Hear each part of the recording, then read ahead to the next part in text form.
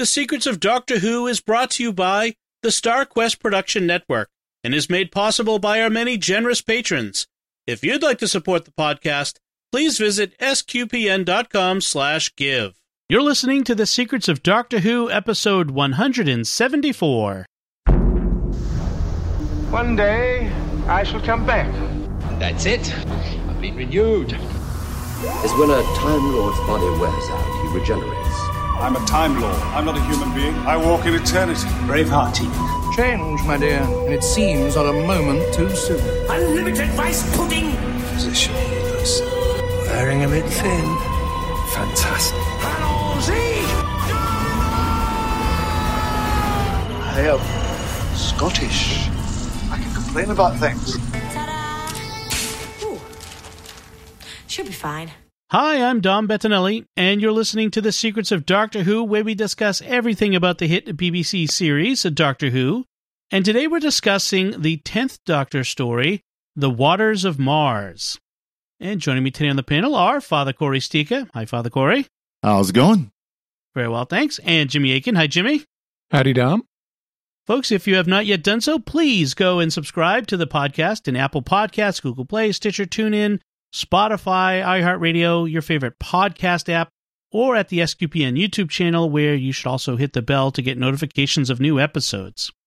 So we're talking right now about this, the one of the final, there's an asterisk on that, final live-action episode. This is the last live-action episode before the two-part regeneration episodes that we get with the David Tennant's time as the Doctor and Russell T Davies' time running the show.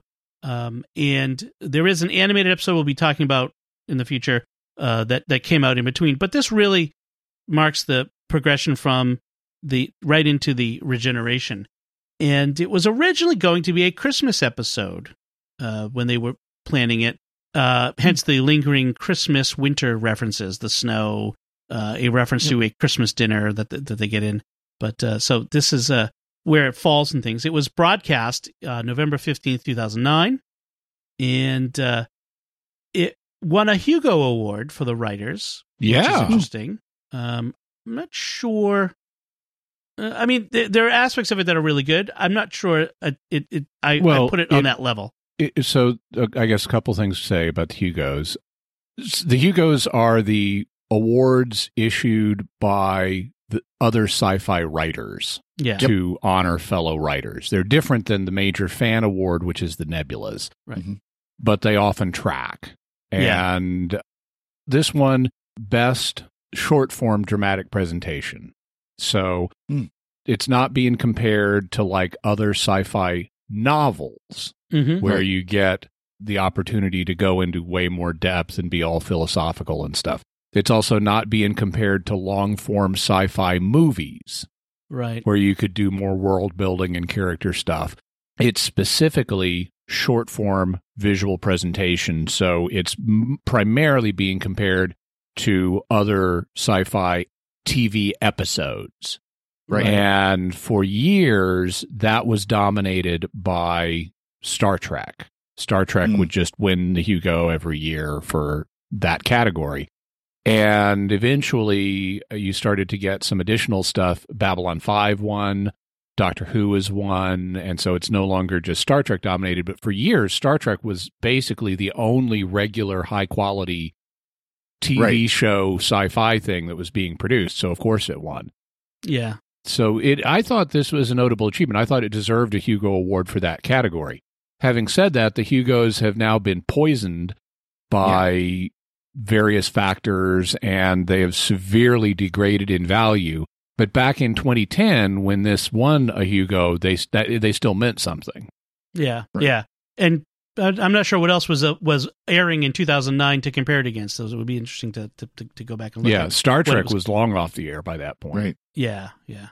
So as far as this story goes, where we should place this in the timeline of things, of the Doctor's timeline, it takes place, as we've been told, just before the Day of the Doctor, the 2013 10th Doctor, 11th Doctor, War Doctor story, the 50th anniversary special, which itself immediately precedes End of Time, which is the beginning of the Doctor's regeneration. So just to sort of place it in our minds what storylines follow after this.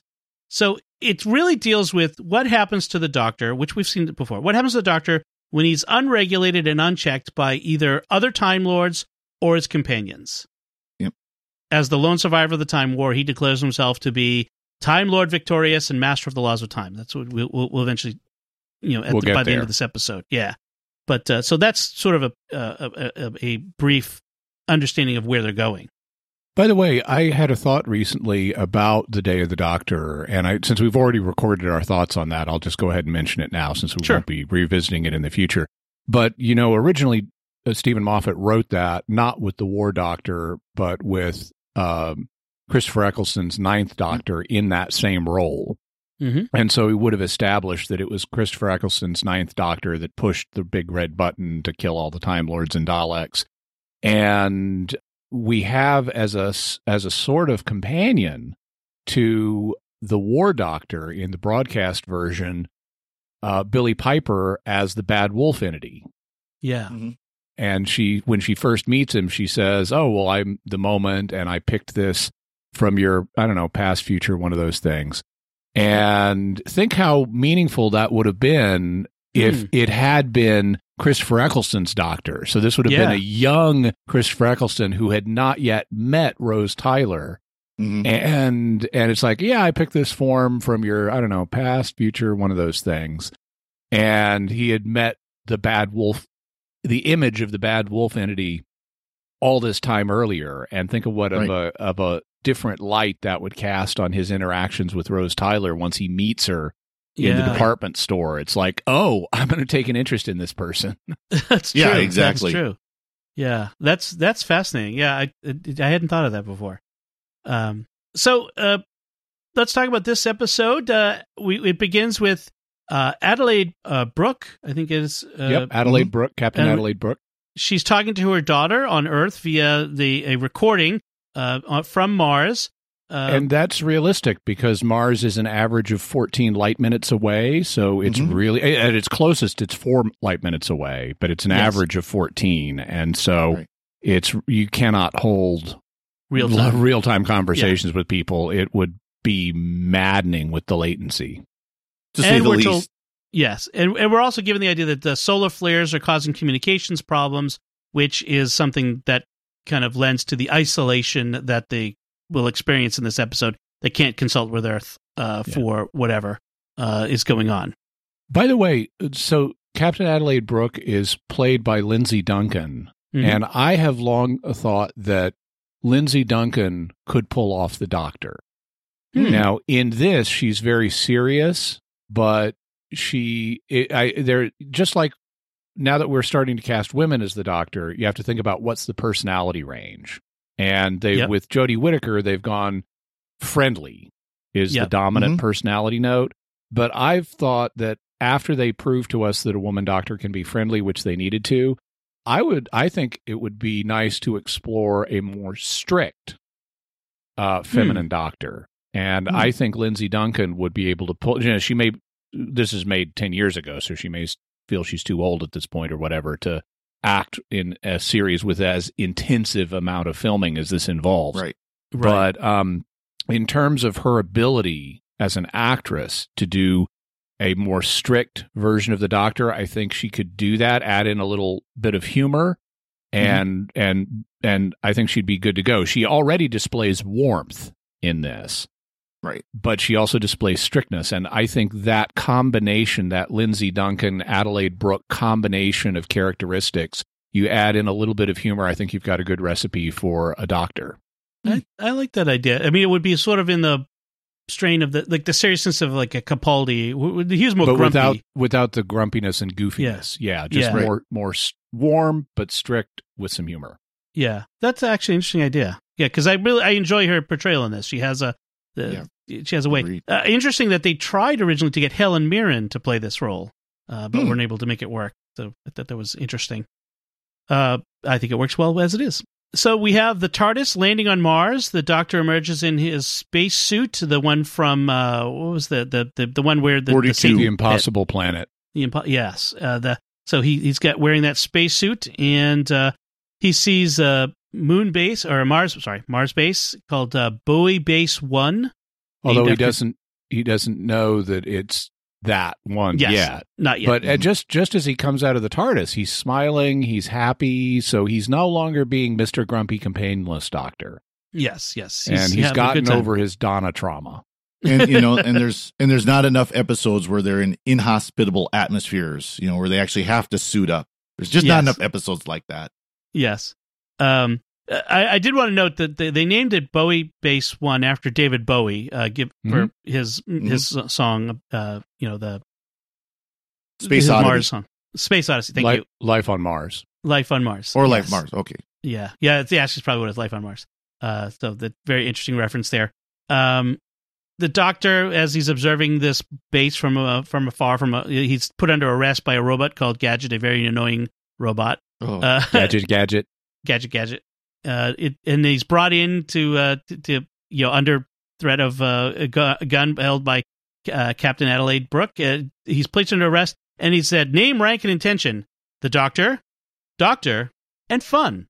It's just fun. And meanwhile, I don't think there's enough. Well, they're on Mars. They're the first settlers on Mars, and this guy shows up, and it's sort of, I don't know. I just don't feel like they are skeptical enough. They are blown away enough by the fact of this guy showing up. I mean, there's some reference to other places who may have sent him. The Philippines or Spain or maybe the Branson inheritance, which is a reference to Richard Branson, and Virgin Galactic. Yes.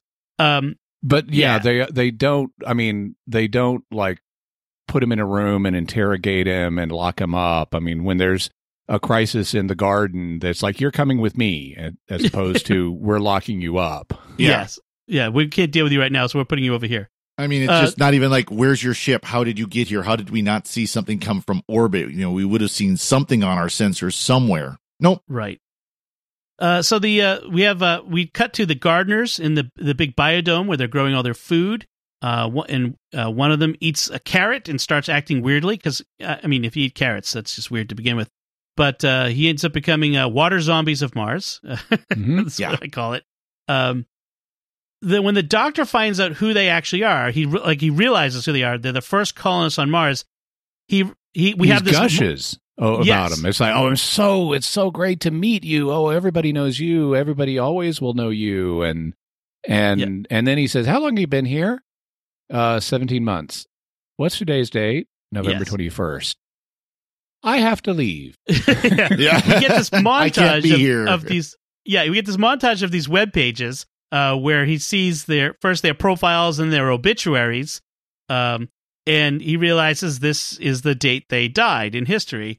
And so he's like, "I'm sorry from the depths of both my hearts. I have to go. I really have no choice but to leave."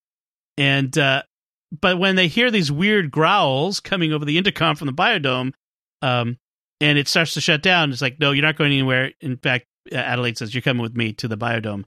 And so they have to go over to that. What I like about this is they've established now earlier in New Who, as early as Christopher Eccleston's time, the idea of a fixed point in time. Right. They gave a name to something that has previously been on the show, but they didn't have a name for it. But now we have the name Fixed Point. Mm-hmm. And this is the first time since they've established that where a Doctor has walked into a fixed point in time, something he knows cannot change. And he's not going to be, in his mind, able to save anybody. And I love the anxiety that creates for him and the I have to get out of here right thing, which is the main forward driving element for the Doctor's personal story arc in this. That's what creates the drama for him, is for the first time on the show, he's encountering a situation where he knows he can't save people in this way. Yeah, the Doctor's primary motive, his primary mission in life is to save people. And so he's got these things that he can't, times when he can't save people. Yeah, that conflict in him is really the driver of this episode, right? Yeah. So they walk down these very long corridors. Okay, let's address the corridors. Why do they have these mile-long corridors between everything? why would you waste so many resources on them? Especially when later on she's like, oh, we couldn't bring bikes. A bike would cost so much fuel. Well, you spent all the money to build these hunky... The corridor. Because you got to have corridors to run down. This is Doctor Who. It's written into their contracts. They got to have corridors to run down. And not just corridors, warehouse-sized corridors. Yeah. Isn't it going to be, you can just imagine the conversations among the designers. Isn't it going to be hard for people to get down these mile-long corridors without any transport? Oh, no, it's going to be super easy, barely an inconvenience. Yeah. There needs to be a pitch meeting for that. So we also get the Doctor talking about how he doesn't like robots because people dress them up and give them silly names. But when Yuri, one of the other astronauts, mentions his sister's robot dog, the Doctor says, oh, well, that's different. Dogs, that's different. Yeah. Yeah. K9 reference. Yep. Adelaide then says it's been 40 years of chaos back on Earth with near extinction of the human race, which made me think, so it's November 21st, 2059, so 40 years, it starts with 2019. Now. So it has a... Yeah, what near extinction of the human race events would be? Never mind. So, no. So they get to the biodome, and Adelaide starts calling out for Andrew Stone. It's Captain Brooke, and I'm like, is there more than one Andrew here? Like, Andrew Stone. There's 9 people on the planet. One of them's named Andrew. Well, she's pretty formal at times, so yeah. I just thought it was a funny little human lapse. The other interesting thing is that so her second command is this guy Ed, who keeps getting slapped down by her. Oh, I mean, she's mean to him. Like he also keeps getting sort of too big for his britches, a little bit like exceeding his mandate as in going beyond what he's supposed to be doing. And it's like, it's a very interesting dynamic they got going on here. It's problematic on both their parts. Mm-hmm. Yes. Well, and at the very end, he mentions about how you could never forgive me, and of course they don't go into it because then the shuttle blows up at that point. But right, there's a prior relationship there that is caused or that this is caused by. Specifically, what he says is, "I hated this bloody job. You never gave me a chance. Never could forgive me. See you later." Right. Yeah, boom. Yeah. So interesting reference to a back history that we never get.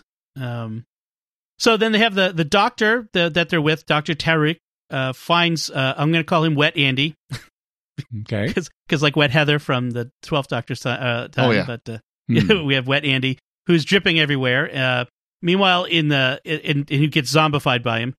Meanwhile, in the sick bay, Maggie, who's the other gardener, gets overcome by the aliens in a delayed fashion and starts talking about wanting Earth and all its water, but she's being kept in isolation, so it's okay for the moment. And let's talk about the effects for these water zombies. So apparently when you become a water zombie full on, you put in contact lenses, so your eyes look different. Yep. And there's this kind of modeling around your mouth where it looks like the skin has swelled up and fractured.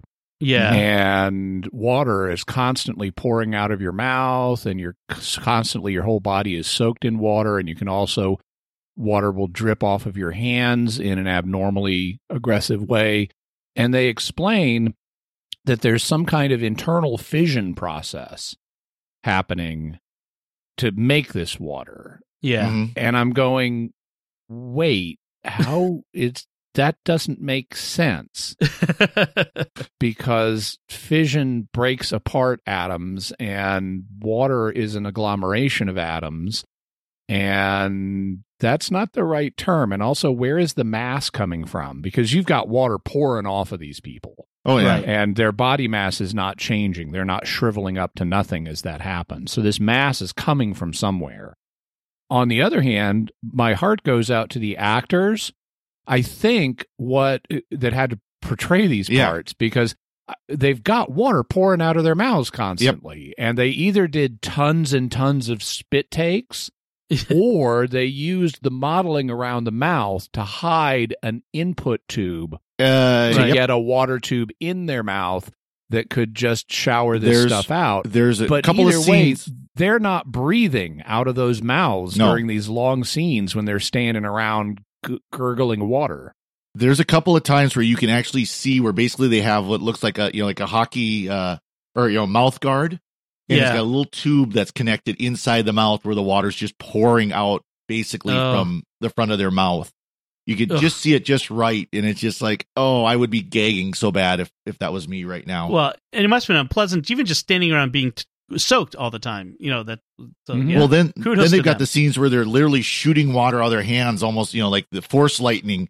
They had to have a big hose basically running up their sleeve as they're doing this. That could not have been pleasant. Fire hose size hose. Yes. Yeah. That was very interesting effects that they had going here. By the way, one other realism note is we've got these people on this planet, and they're here for a minimum of 5 years before they see anybody else. Yeah. What are the living arrangements here? As in, I mean, these people aren't naturally paired off. Yeah. But in any kind of long-term colony, you send pairs of men and women. I mean, married people historically.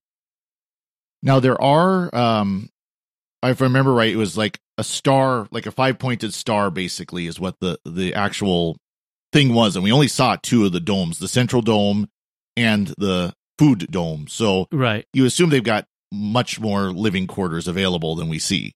Oh yeah, I'm not concerned about their living quarters. I'm concerned about the interpersonal relationships of these people. Historically, you set up a colony, you send families. That's what a colony is. It's not a research base where you send people who are single or are married, but their family isn't with them. If you're establishing a colony where you don't have other outside humans coming for years, you send families.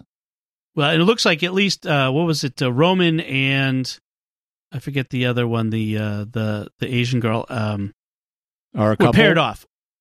What was are a couple? Maybe, but they don't establish any of that on screen, and they ought to. It would juice the drama. It's like, that's my wife, and what are we doing about this? No, they do establish that they're a couple. There's a scene where they're holding hands and they look intimate and not like that's married, all but subtle. It needs to, for the drama and the realism, it needs to be explicit, and you need to play off of this.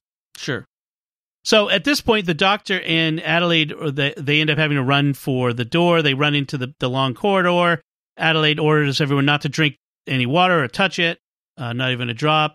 And they have to run down this mile-long corridor with the aliens chasing them. Aliens are faster, so the Doctor soups up Gadget, which goes so fast it leaves trails of fire a la Back to the Future. Yeah. Well, I love it, though. It's like, it goes 2 miles an hour, so he soups it up, and then you see the scene where they're riding it, and it's like, like you can see the bad guys behind him. Yeah, he souped it up to a whole 5 miles an hour. So the aliens apparently can't get through the airlock because did they say hermetically sealed? Yeah, hermetically sealed. That's a real thing. Okay, no, well, I get the seal, but is a hermetic seal like they can't shoot water through it? I mean, somehow it's impervious. Obviously not, because they're eventually able to do that. Yeah, I was going to say. So the Doctor ends up. They end up going to the sick bay where the Doctor talks to Wet Maggie in ancient North Martian, which is good. Ed says that's nonsense. There's no such thing. But he also reasons out that she's creating the water. I guess if the source of the mass, like the oxygen, is one key part, so they could be pulling it in from the air, but the hydrogen is the thing, like where they get in the hydrogen from to make the water. That's a good one. So they Adelaide orders evacuation of the base. That they have a protocol for that. Action Procedure 1. Yes. They're also sitting on top of a glacier, which is where their water supply comes from. Right. The Doctor points out that any one of them could be infected and not know it. So because Maggie didn't churn right away, so they really can't leave yet. So Adelaide and the Doctor go to look at the ice field. I think he was implying more than that. It's like if you take even one drop of water back to Earth, it's going to infect Earth. He's hinting at Action Procedure 5 because he knows that they're going to detonate a nuke today. Yep. Right. He's trying to prep her for that. Yeah. When they go to look at this glacier that they sit on top of, he mentions the Ice Warriors. Mm-hmm. In sort of why don't we see them? He thinks that maybe they froze the creatures in the ice. That's why they were there. That the Ice Warriors took care of them before. Right. So they had attacked the Ice Warriors, and the Ice Warriors used their tech to freeze them. And in a deleted scene, he suggests maybe that's why they're not here. They left the planet also. Oh, interesting. Okay. The doctor then asks Adelaide about what inspired her life, to become an astronaut, and she recalls that day that the Daleks stole the Earth, what we've seen previously, and her parents were killed by the Daleks, or presumably they left and they never came back. But she saw a Dalek through the skylight. They just used the Dalek invasion as an excuse. Right. Yep. Yes, and she, oh gosh, that is so dark. Hey, honey, it's our chance now to abandon our child. Oh, finally, we can get rid of her. That is dark. But she ends up seeing a Dalek through the skylight, and it's right there, and it doesn't kill her, it doesn't exterminate her. It just looks at her. It looked into me, suggesting a deep recognition. Right, Yep. and she decides, and it flies off into the sky. And that moment is when she decided she would follow it into space, and that's how she became an astronaut. And the doctor starts hinting to her about what's going to happen in her own future. That he's prepping her again for the suicide decision, because it's like, you've told your granddaughter this, and 30 years from now, inspired by your legacy, she's going to go to Alpha Centauri, and then your other descendants will lead humanity into the stars, and it all starts with you. And what you do here today. Yep. And she says, why are you telling me this? And he says, as a consolation. Right. But Adelaide then discovers that due to the timing of things and the way the water circulated or something, no one else could possibly be infected right now. Yeah, they find a video of Andy the gardener complaining about the fact that one of the water filters has just gone out and the replacement filters they sent don't fit. So just today is when unfiltered water first got into the biodome, and thus the infection just got in today. So he and Maggie are the only ones who would have been infected. Except Maggie. They then infected the doctor. Right. But also Maggie is walking around, in their place. So is there no sweat coming off? I mean, it's just that assurance that they couldn't possibly be infected. And as we know, in the era of coronavirus, water droplets get exhaled by people and inhaled by other people, but apparently not. This pathogen isn't communicated that way. It doesn't matter in the end. By the way, speaking of coronavirus and lockdowns and stuff, it's interesting that we're reviewing this episode right now, because it's all about infections, and we've got to make sure we have the food supplies, and let's stock up on the food supplies here. And I mean, hopefully by the time this gets broadcast out, a lot of that has been lifted. But as we're sitting here right now, not so much. Don't count on it. Yeah, exactly. I know. So I know this wasn't planned this way. This is just in the natural rotation of things, folks. So, and all that stuff about Maggie, breathing out water droplets or sweat doesn't matter anyway, because while they're getting ready to evacuate onto the shuttle, Wet Andy and Wet Tarek are on the roof trying to get through with water. Water will find its way through any crack, that sort of thing, as we know. I was going to say, if you've ever had a roof that leaks, trying to find the actual source of the leak is a major pain in the butt. Water does find way into every little crack. Also, Maggie has escaped now and has been doing the pod scream to all the other infected people. That's right, calling them. Meanwhile, the doctor just stands there staring at them all, looking sad. But Adelaide has kicked him out. She said, I know what day this is. This is the day we escape. You take your spacesuit, go back to your spaceship, and have a good life or whatever. But he delays. He watches as they're making preparations. They're trying to get the protein packs back onto the shuttle so they don't starve on the way to Earth. And the men are attacking from above, and the doctor is just grimly watching them. And he finally turns to leave, and then Adelaide locks him in the airlock to have a little chit-chat. Right. She demands to know what he knows. And he says, basically, imagine you were in Pompeii, and no matter what you did to try to save them, anything you do just makes it happen, which is a reference to the fires of Pompeii from just the previous season. Yes. And so the doctor, again, a reference to that fixed point in time. You can't, no matter what he does, he can't change it, as he knows. Although there's a variation in the dialogue, and the dialogue in this scene is really nicely textured. It's really well done between him and Adelaide talking over the intercom. She in particular shows a lot of emotional complexity as she's trying to get her head around what the doctor is telling her. And she threatens him, says, I could increase the pressure and crush you in there. And he says, but you won't, because that's not who you are. And there's a variation in dialogue where he says, I can't save you, because she's the one with the future that inspires humanity. But he doesn't, he's conflating the fact he can't save her with the idea he can't save other people. And he finally does tell her what happened. He says, you're going to go to Action 5 today. You're going to detonate the nuke. No one's ever going to know why, but you were saving Earth. And he says, I think that Dalek spared you because he recognized you and knew you were a fixed point in time, that you couldn't die now without disrupting the timeline. Which is interesting that even the Daleks understood that you can't mess with the timeline. Like that, as implacable exterminators that they are, even they knew that they shouldn't. It's funny too. We've had 2 episodes now where that's been brought up, because in Revelation or Remembrance of the Daleks, the Doctor says the same thing. Even they wouldn't change the timeline that dramatically. Right. And after he said he can't save her, she says, who's going to save you? And he says, Captain Adelaide Brooke. And that's when she opens the airlock on him. Nice. And lets him out. So as he's walking away, he listens as it's a lot of drama, a lot of things going on. He's listening as the water starts coming in.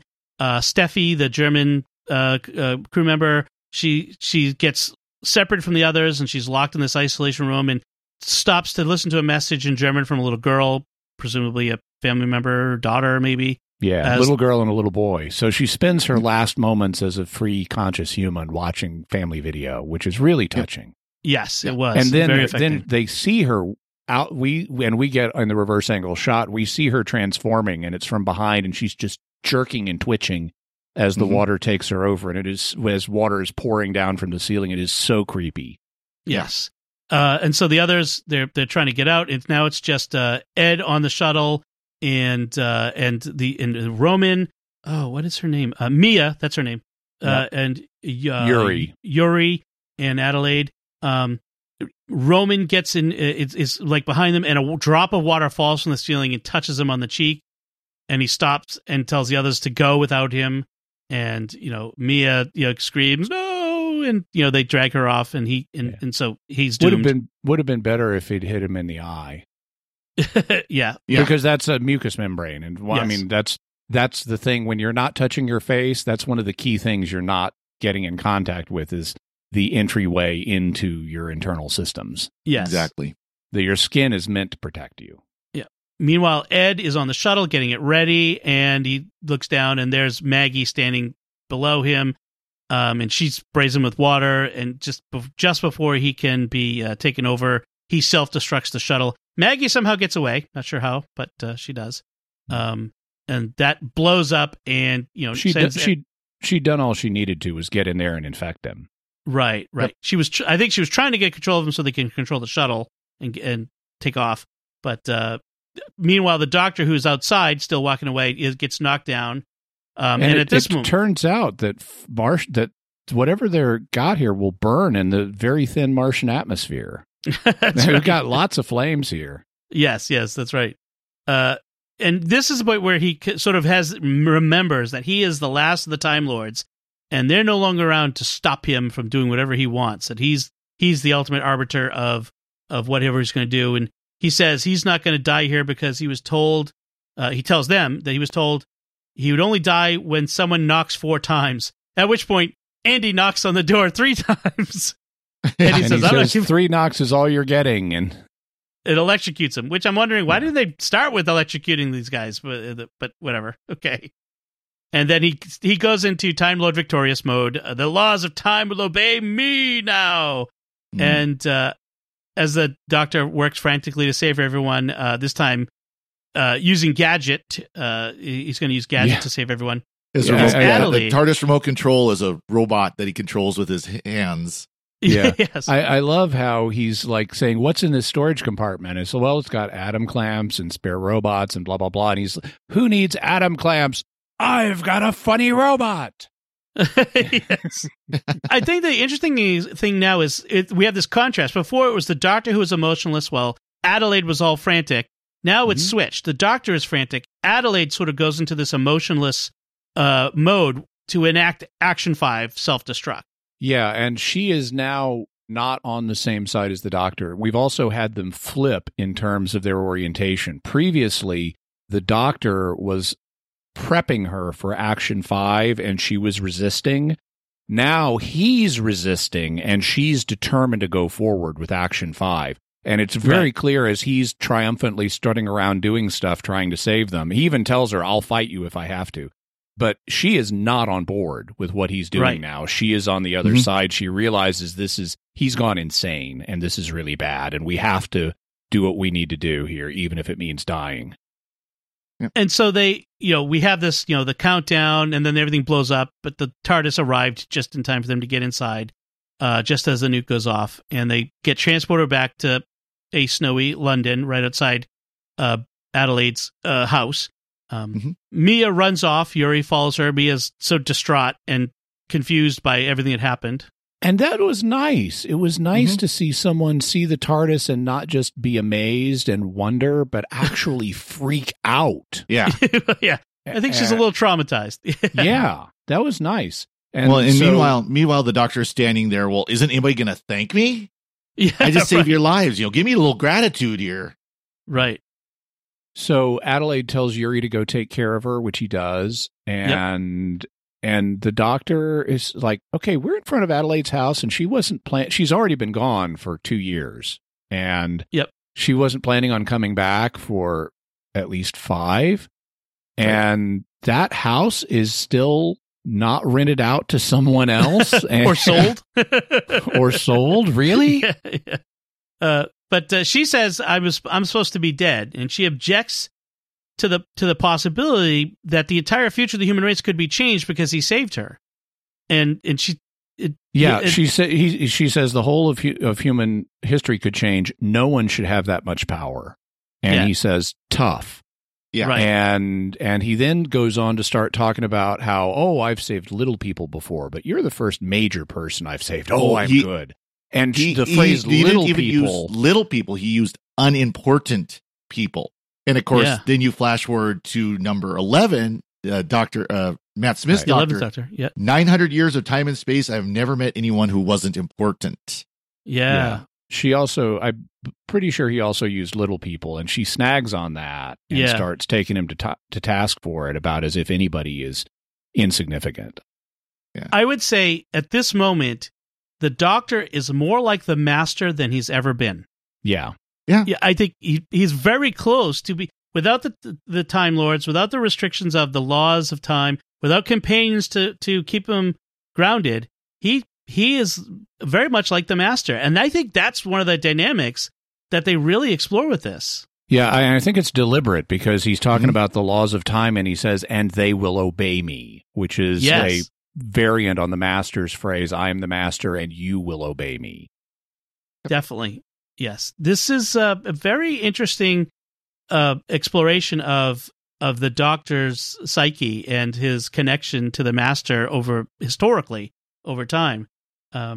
So Adelaide basically says she says and does, you think you're in control, but you're not. And she goes in the house. Well, she says, "I don't care who you are. The Time Lord Victorious is wrong." Yes. Mm-hmm. And he unlocks her door for her with the sonic and says, basically, get out of here. And she goes in, but as she's going in, she turns and we see she's still got her service weapon on her hip, and she draws it. And she commits suicide inside. And that moment, he sees those web pages in his mind again and sees that her legacy is preserved. Minor changes of, instead of she died on Mars, she died on Earth. Right. And then we have Yuri and Mia in the news, talking about it. Which is interesting for all the preparation the Doctor did for her death on Mars, and convincing her that by her dying, her granddaughter would be the first to fly the super, faster than light ship and all that. that she realizes I can't survive this. Otherwise, that won't happen. Right. Now, they do a pretty good job establishing how this alteration to the timeline works. I mean, the doctor, when she says, well, what about my legacy and when my granddaughter and everything, the doctor says, oh, well, Adelaide Brooke can inspire her face to face now. The details change, but the story remains the same. So that was his plan. And she could have gone along with that. But she from talking to him, she has become scared not about her future, but about everyone's future. Right. That he can change, that without moral restraint, he could do anything to human history. And she even asks him, is there nothing you can't do? And he says, not anymore. And so the reason she commits suicide is not to preserve her legacy for her granddaughter. It's to stop him from thinking he's the Time Lord victorious and can do anything he wants. Right. And that works. He is, once she's killed herself, he realizes I've gone too far and says it. Yes. What I wonder is they don't do, I think, quite enough to explain how the new timeline plays out.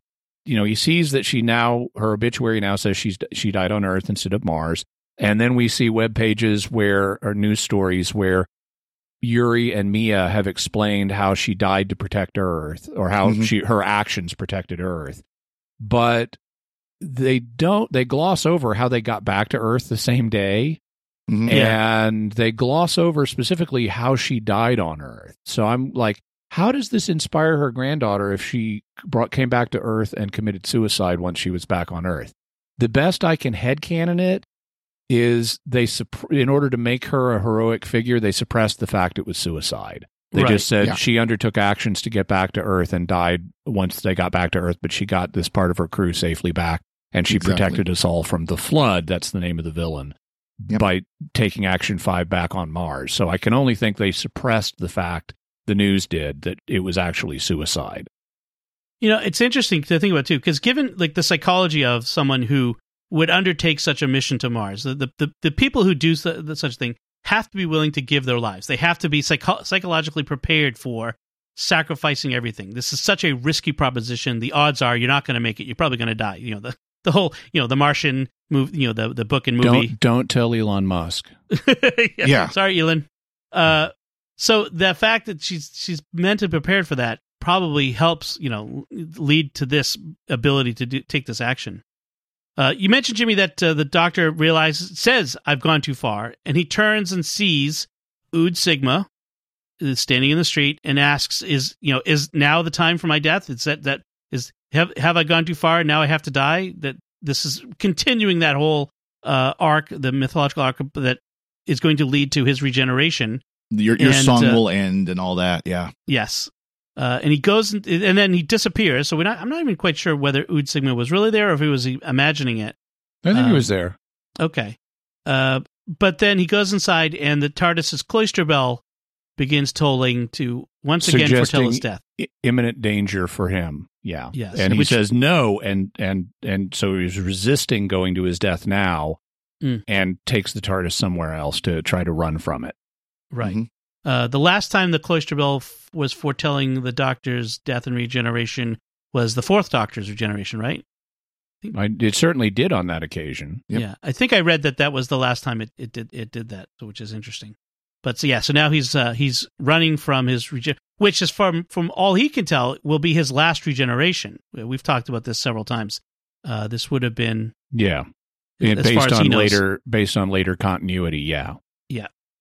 So that you could say would be why he's running from it. Any last thoughts on this particular story, Father Corey? Nothing here. Jimmy?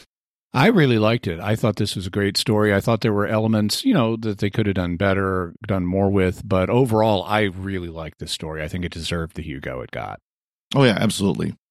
I remember the first time I watched it and being so blown away by, excuse the pun, by the end of it where she actually goes through with it and kills herself. And that's something, since we comment on things from the faith perspective, even though dramatically that makes this a very powerful ending, in reality, suicide is not the answer. Right. No. Right. There would have been, there could have been, and would have been other ways to resolve the problem. Although suicide's not the answer, but what about the nuking the base and not leaving? Would that, like Action 5? So if there was no way, like if they didn't have the TARDIS, nuking the base and not having a way out, that's fine, because you are saving people there. Your death in that case is not suicide. It is a foreseeable side effect of an action that needs to be taken, but it is not a means to another end or an end in itself. It is a side effect. It's more of a self-sacrifice in defense of the planet, of the people on the planet, not just killing yourself for the sake of killing yourself. Right. Okay. In moral theology, there's a principle known as the law of double effect, which says that you can do something that has a foreseen evil effect. In this case, it's your own death being a physical evil, not a moral evil. You can undertake an action foreseeing that it has a second effect. That's why it's called the law of double effect, because it's got two effects, provided that the primary effect is not immoral and overbalances the secondary effect, and also providing the secondary effect is not a means to achieving the first effect. So in this case, saving Earth from the flood, that's the primary effect. Right. And that does overbalance the death of the 5 remaining people. But the death of the 5 remaining people is not a means to that end. If we could all teleport out like by a TARDIS, we would do that. So we're not killing ourselves as a means of stopping the flood. We're killing ourselves. We're not killing ourselves, actually. We're just we're stopping the flood, and we're going to die as a result of that if we don't get teleported out of there. Right. But that's a side effect, and consequently, the side effect can be tolerated for the sake of the greater good of the primary effect. So it's in a morally different category than suicide, where you're killing yourself either in order to kill yourself, that's the goal, or as a means to some other end, like I'm going to kill myself so I can punish someone by making them feel guilty for my death. That would be killing yourself as a means to another end. Right. And the Doctor does make the point, like, you don't have to die to inspire your granddaughter to go out into the stars. You can inspire her right here while being alive with her. Yeah. So that she didn't have to die, but dramatically they want to make. She did it to take the Doctor down a peg and thus help human history. But here's where it's a problem, because she did kill herself as a means to the end of taking the Doctor down a peg. Right. So in the first case, it would have been okay for her to envision her death and accept it. Here, it's actually not, because she's violating the principle of double effect. Okay. Interesting. Yeah. So very good episode. Deserving of the accolades it gets, and probably one of the better ones of the Russell T Davies era, given that it comes at the very end. But, what a great irony. Yes, but you could say it's a climactic point. So go out on a high. As I mentioned before, there is an animated episode that we'll talk about before the final regeneration episode that's called Dreamland, that was released as a series of webisodes and then released as a whole piece apparently on BBC in the December of that year before the Christmas episodes.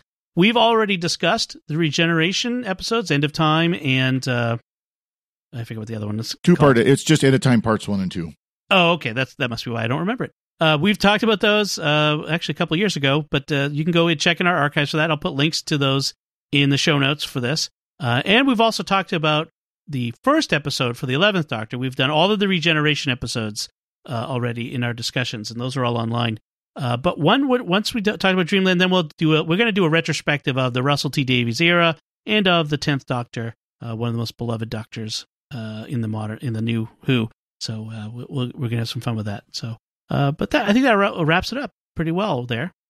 We do want to take a moment before we go to thank our patrons who make it possible for us to create Secrets of Doctor Who, including Kay Hansen, Chris P., Brendan, Matt T., and Dennis W. Their generous donations at sqpn.com/give make it possible for us to continue the Secrets of Doctor Who and all the shows at StarQuest, you can join them by visiting sqpn.com/give. We'd also like to thank Victor Lambs, who edits this show every week for us. We are very grateful for his assistance. So that's it from us. What did you think of The Waters of Mars? You can let us know by commenting on the show at sqpn.com, or the Secrets of Doctor Who Facebook page, or by sending an email to drwho@sqpn.com.